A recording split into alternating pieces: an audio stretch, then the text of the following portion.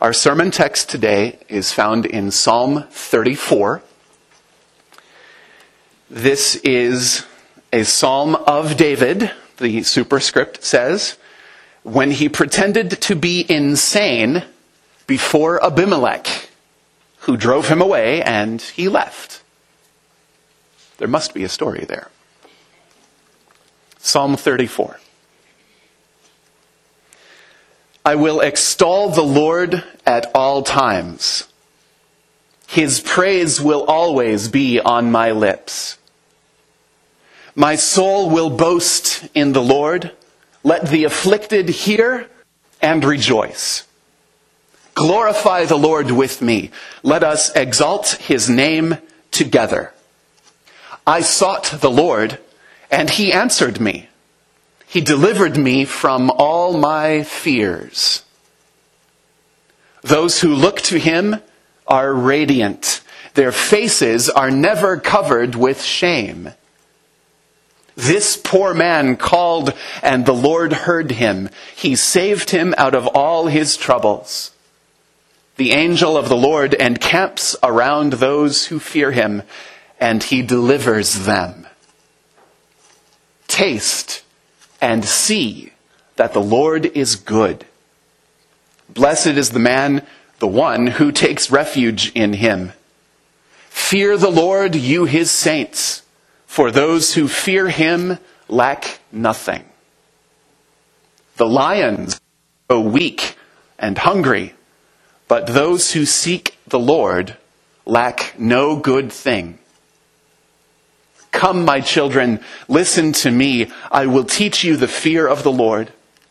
Whoever of you loves life and desires to see many good days, keep your tongue from evil and your lips from speaking lies. Turn from evil and do good. Seek peace and pursue it. The eyes of the Lord are on the righteous, and his ears are attentive to their cry. The face of the Lord is against those who do evil, to cut off the memory of them from the earth. The righteous cry out, and the Lord hears them. He delivers them from all their troubles. The Lord is close to the brokenhearted, and saves those who are crushed in spirit. A righteous person may have many troubles, but the Lord delivers him from them all. He protects all his bones. Not one of them will be broken. Evil will slay the wicked. The foes of the righteous will be condemned. The Lord redeems his servants. No one will be condemned who takes refuge in him. This is the word of the Lord. Thanks be to God. Lord Jesus Christ, we give you thanks and praise for this psalm, recorded so many centuries ago and preserved through the ages so that we might hear it here today, and so that many others might hear it and read it today and other days throughout all years. We give you thanks that we can turn to you and that you can hear us when we call out to you for help. And we pray that in these moments, that direction would be reversed, that we would be sensitive to your voice, that we would listen for you this hour, even as we cry out to you for help. Bless this time, we pray, in Jesus' name. Amen.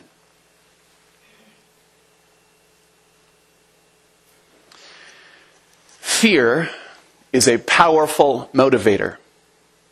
Someone once said that the only thing we have to fear is fear itself, which is profound on one level, but a little bit reductive on another level. There are things that we do fear. There are people that we are afraid of. There are situations, circumstances that we are afraid of. We might fear harm or death or misfortune. We might fear looking bad in front of other people. We might fear public speaking or heights. That's me, by the way. Used to be good with heights, but I'm not anymore. It's bad. You might fear drowning. There's a new fear that you might have heard of that's kind of popular in modern culture, the fear of missing out.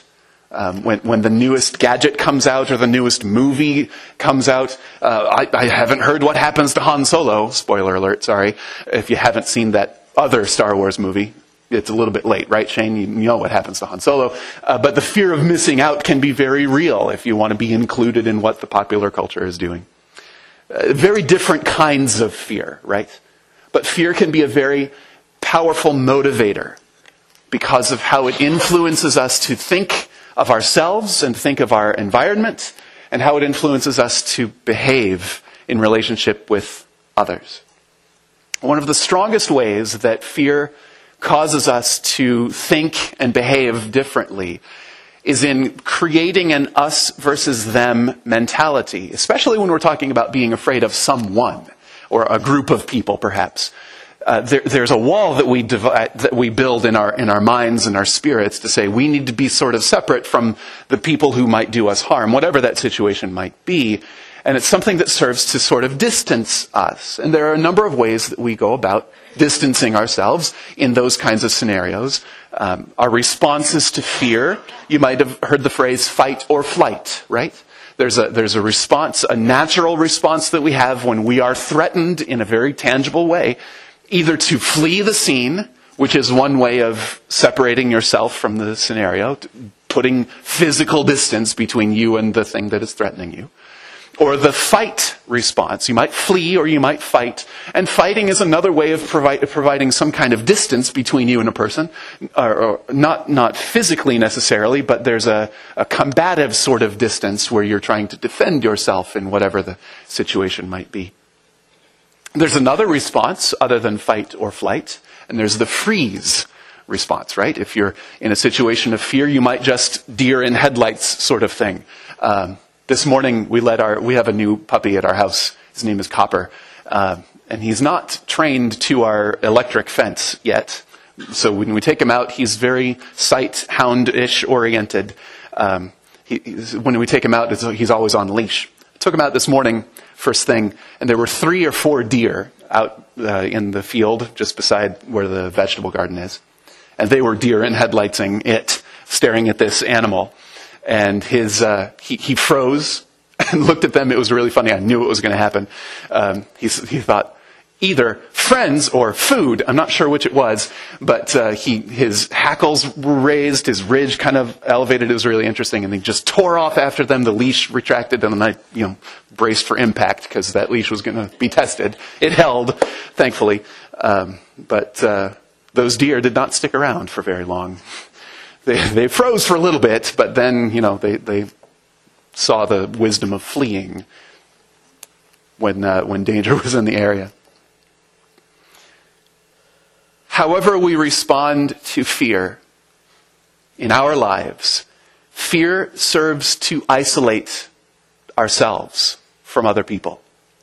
Whether we're fleeing or fighting back, we are separating from others in some capacity. And in that way, fear can be a very lonely feeling. When you're afraid, it might feel like the whole world is out to get you. We're exploring the idea of the dark night of the soul in our fall journals this season, this month. And this dark night of the soul is one way of thinking about this isolation from other folks when we are stuck in our fears and our troubles. And it's an isolation not just from other people, but it can be an isolation from God too. When we are so troubled or afraid by the situations in our lives, we might close ourselves off, not just from those around us, but even from the God who created us and loves us.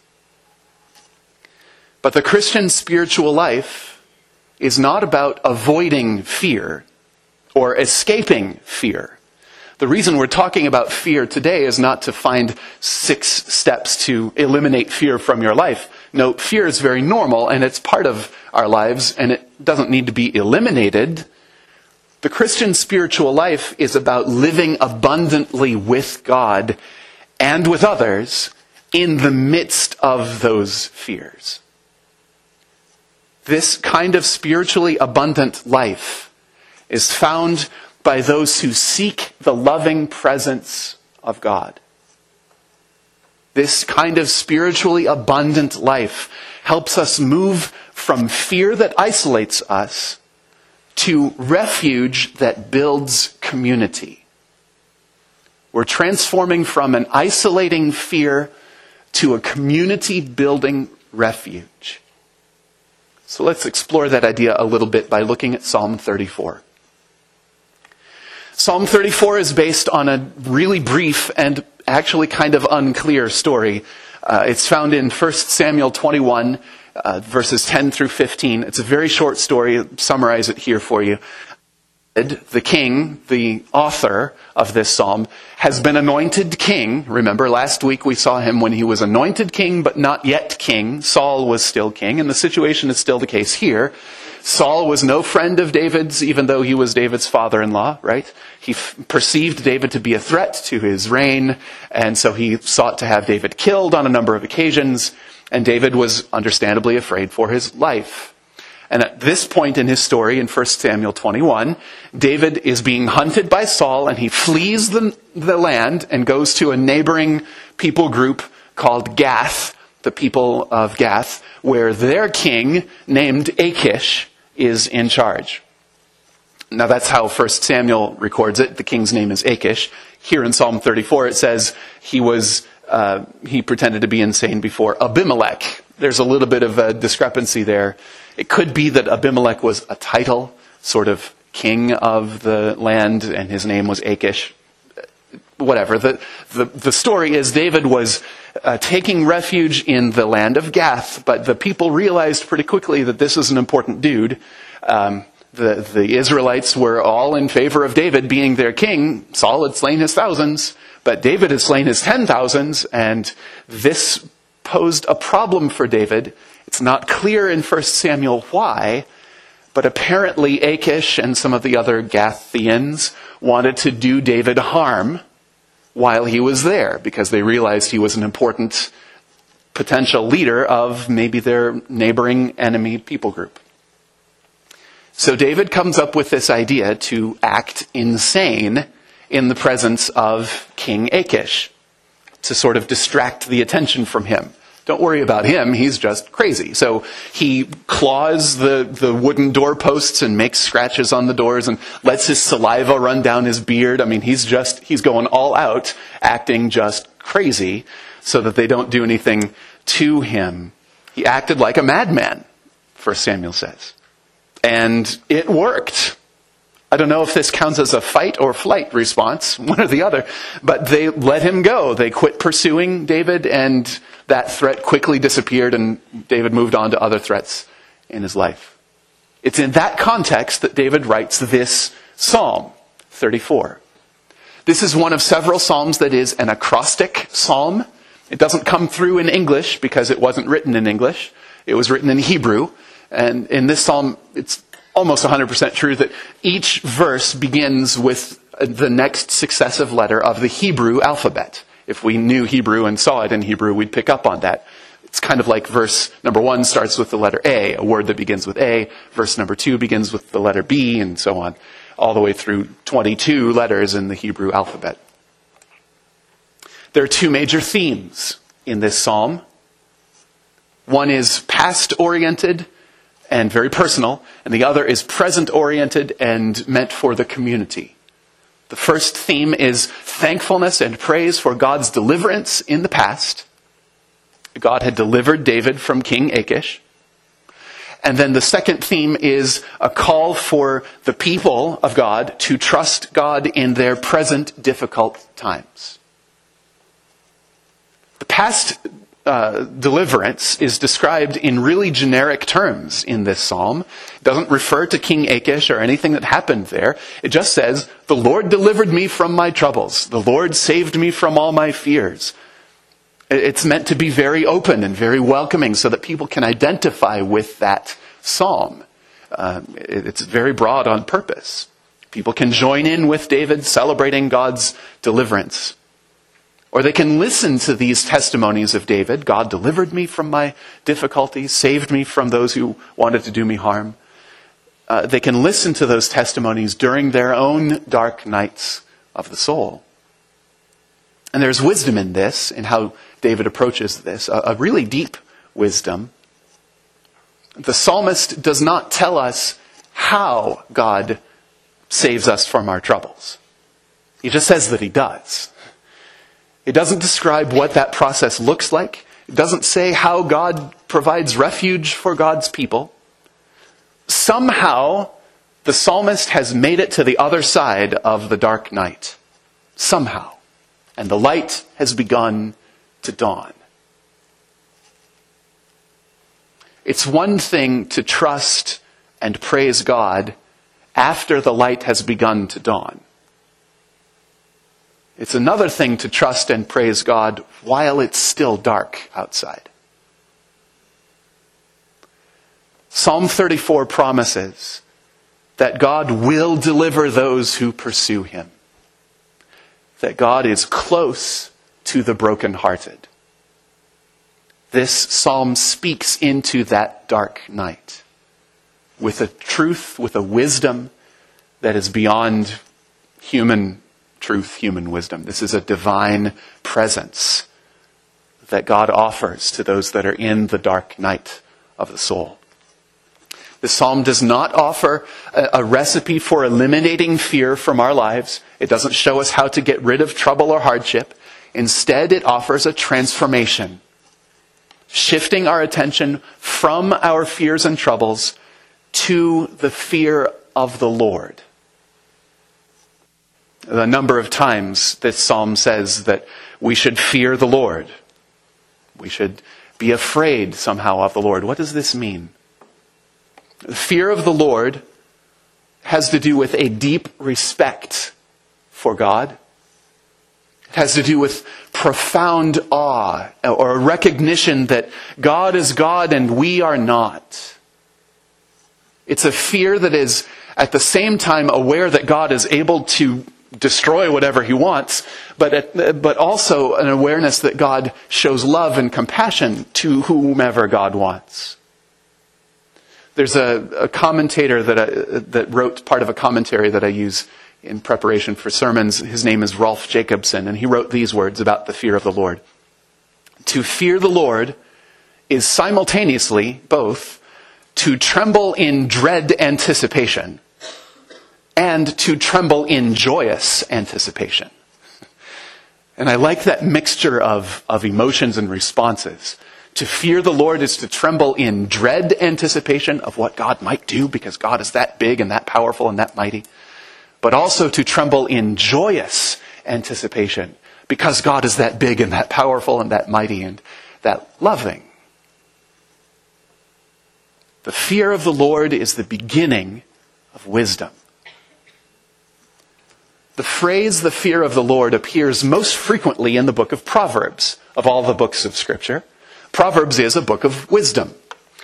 It also appears in a couple of other books, the Psalms and the Ecclesiastes, right around the book of Proverbs. These are all called books of wisdom in the Old Testament. The fear of the Lord leads to life, Scripture says, and then one rests content, untouched by trouble. The very last verse of the book of Ecclesiastes says that, one of the near the last verses, says that the conclusion of the matter is this: fear God and keep God's commandments, for this is our whole duty. To fear God is part of the ancient Jewish wisdom tradition. It's a way of interpreting the world with God at the center. This wisdom tradition that David and the Proverbs and Ecclesiastes are part of is comfortable with mystery, with uncertainty, ambiguity, unknowing. It's comfortable with resting in the dark night of the soul and knowing that God is present in the midst of it. To fear the Lord is the most crucial thing to do when you are in that kind of dark place. Now, Jesus picked up on this wisdom tradition when he came around, and he transformed it, he reshaped it in his own teachings. Jesus did not talk so much about the fear of the Lord. Instead, he talked a whole lot about the kingdom of God, the reign of God, which is sort of a similar idea. If God is so big and so mighty and powerful that we should fear him, well, we should understand that we are in his kingdom, his reign, his rule, just the same. It's really a very similar idea. Jesus talked about the kingdom of God in many ways that are sort of ambiguous and mysterious and leaving us with more food for thought. The kingdom of God is at hand. The kingdom of God is within you. The kingdom of God is like a mustard seed. The kingdom of God is like a pearl of great price. The kingdom of God is like a tree in whose branches all the birds of the air take refuge. Jesus understood that the fear of the Lord is the beginning of wisdom. And he shaped that fear, that wisdom, in the context of his teachings of the kingdom of God. Now, if fear and trouble in the dark night of our soul serve to isolate us from God and from other people, then the fear of the Lord, or living into the kingdom of God, this path of wisdom, connects us to God and to others. The transformation that's taking place in this psalm and in Jesus' teachings, it's a transformation from isolating fear to connecting wisdom in the reign and fear of God. The transformation is from being isolated by fear to being connected to God and others. And we see that show up in this psalm. It's not just I language in Psalm 34. It's not just me. God has done this for me. No, the psalm says multiple times, let us exalt God's name together. Taste and see that the Lord is good, which is kind of a strange thing for us to say.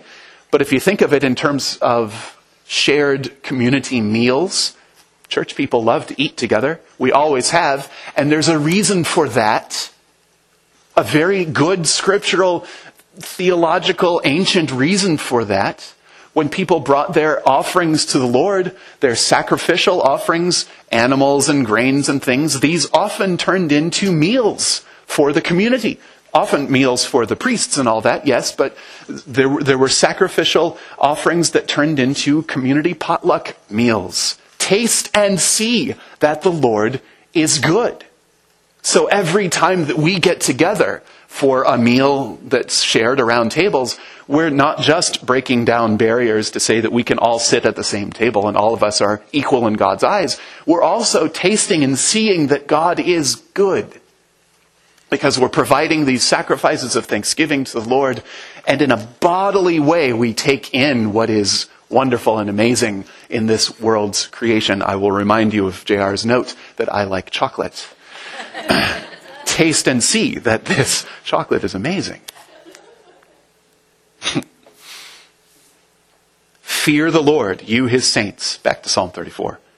Come, my children, listen to me. I will teach you the fear of the Lord. It's very communal, very connecting. The Lord redeems his servants. Not just me, but his servants. When we experience fear, we tend to isolate ourselves from God and from others. But when we fear God, when we seek wisdom, when we live abundantly, when we pursue the loving presence of God, then we are invited to take refuge in God's love. A love that we share in faithful community with others. It's no wonder, then, that Jesus summarized all of the Old Testament commandments when they asked him, what's the most important command? Jesus pointed out two of them. Love God, love the Lord your God with all your heart, soul, mind, and strength. And love others, love your neighbor as yourself. These are connecting commands. They're not isolating commands.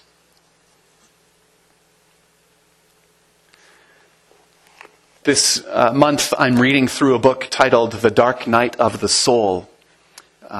You might not find that a coincidence that I'm reading through this particular book in a series that's focused on trusting God in the dark night of the soul. This book is written by Gerald May. who is a psychiatrist. He's passed away now, but he lived in the 20th century. And he explores the connections between, the subtitle is Exploring the Connection Between Darkness and Spiritual Growth. And there's a passage that I read this week that I'd like to share. My emphasis here has been on how the dark night liberates desire by diminishing attachment. The immediate result is an expansion of human freedom. Freedom, however, is not an end in itself. It is not just freedom from something. It must also be freedom for something. In the spiritual life, freedom is for nothing other than love. Human beings exist because of love. And the meaning and goal of our lives is love.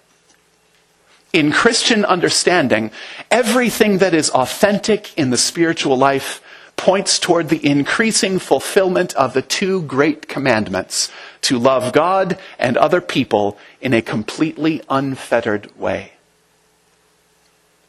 When God, that's the end of the quotation, when God provides freedom for us from fear, it's not just for the sake of being free from fear. It's a freedom so we can love God and others.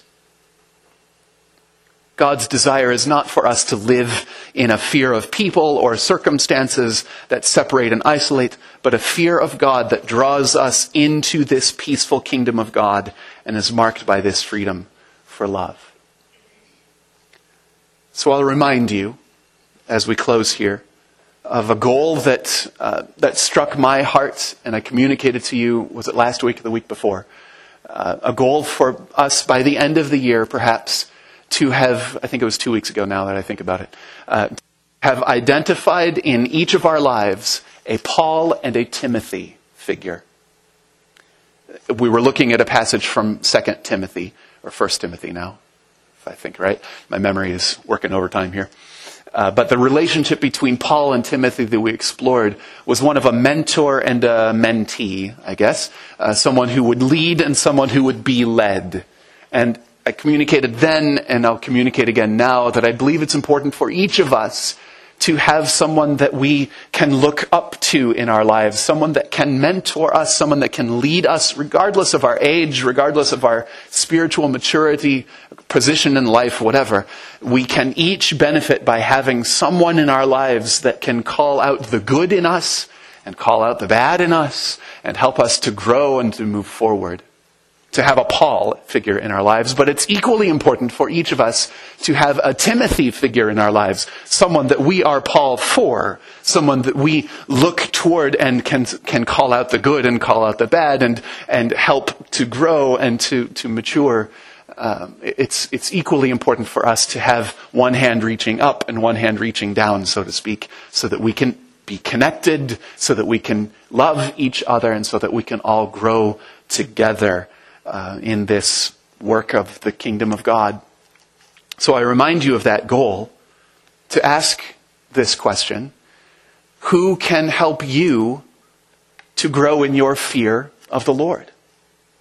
Maybe that's another way of thinking about this Paul character in your life. Who in your world can help you grow in your fear of God? Who can help you seek the kingdom or pursue wisdom or live abundantly? And then who can you help to do these very things?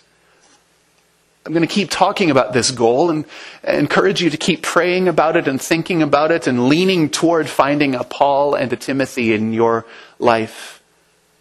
And I would encourage you to take the risk of reaching out to those people and making it formal and intentional. To say out loud with this person, I want to meet with you once a month so that we can talk about spiritual things, or however you best phrase that. But to name it, to make it intentional, to say this is the journey that I would like to be on with you, whatever that dynamic is, whatever that relationship is, to make that formal and to actually say it out loud, to not just kind of wander into it, but to take the initiative to say, this is the growth that I want to see happen in my life, in your life, in our life together. if you can identify fears in your life, troubles from your past from which God has delivered you, then like Psalm 34, I encourage you to find a way to boast in the Lord publicly. Let people know how God has delivered you from those things. And if you are stuck presently in fears and troubles, if you are stuck in that dark night of the soul, then seek the Lord, as the psalm encourages us. Fear the Lord, pursue God along with others, perhaps even with this Paul figure that you might identify for your own life. The fear of the Lord is the beginning of wisdom. Let's grow into that fear together. Would you join me in prayer? Lord, we thank you that you alone are worthy of our praise and that you alone are worthy of our fear.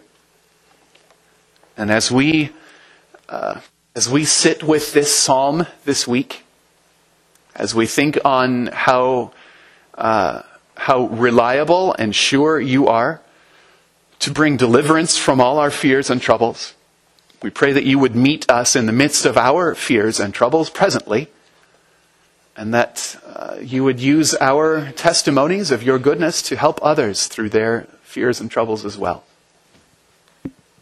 Grow within us a desire to have a healthy fear of you, to live in your kingdom, to pursue your wisdom.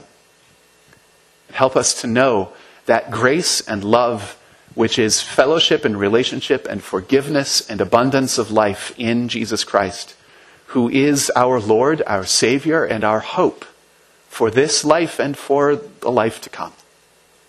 We give you thanks for this psalm and all that it teaches us. We pray that you would continue to speak to our hearts throughout all the days this week. In Jesus' name we pray. Amen.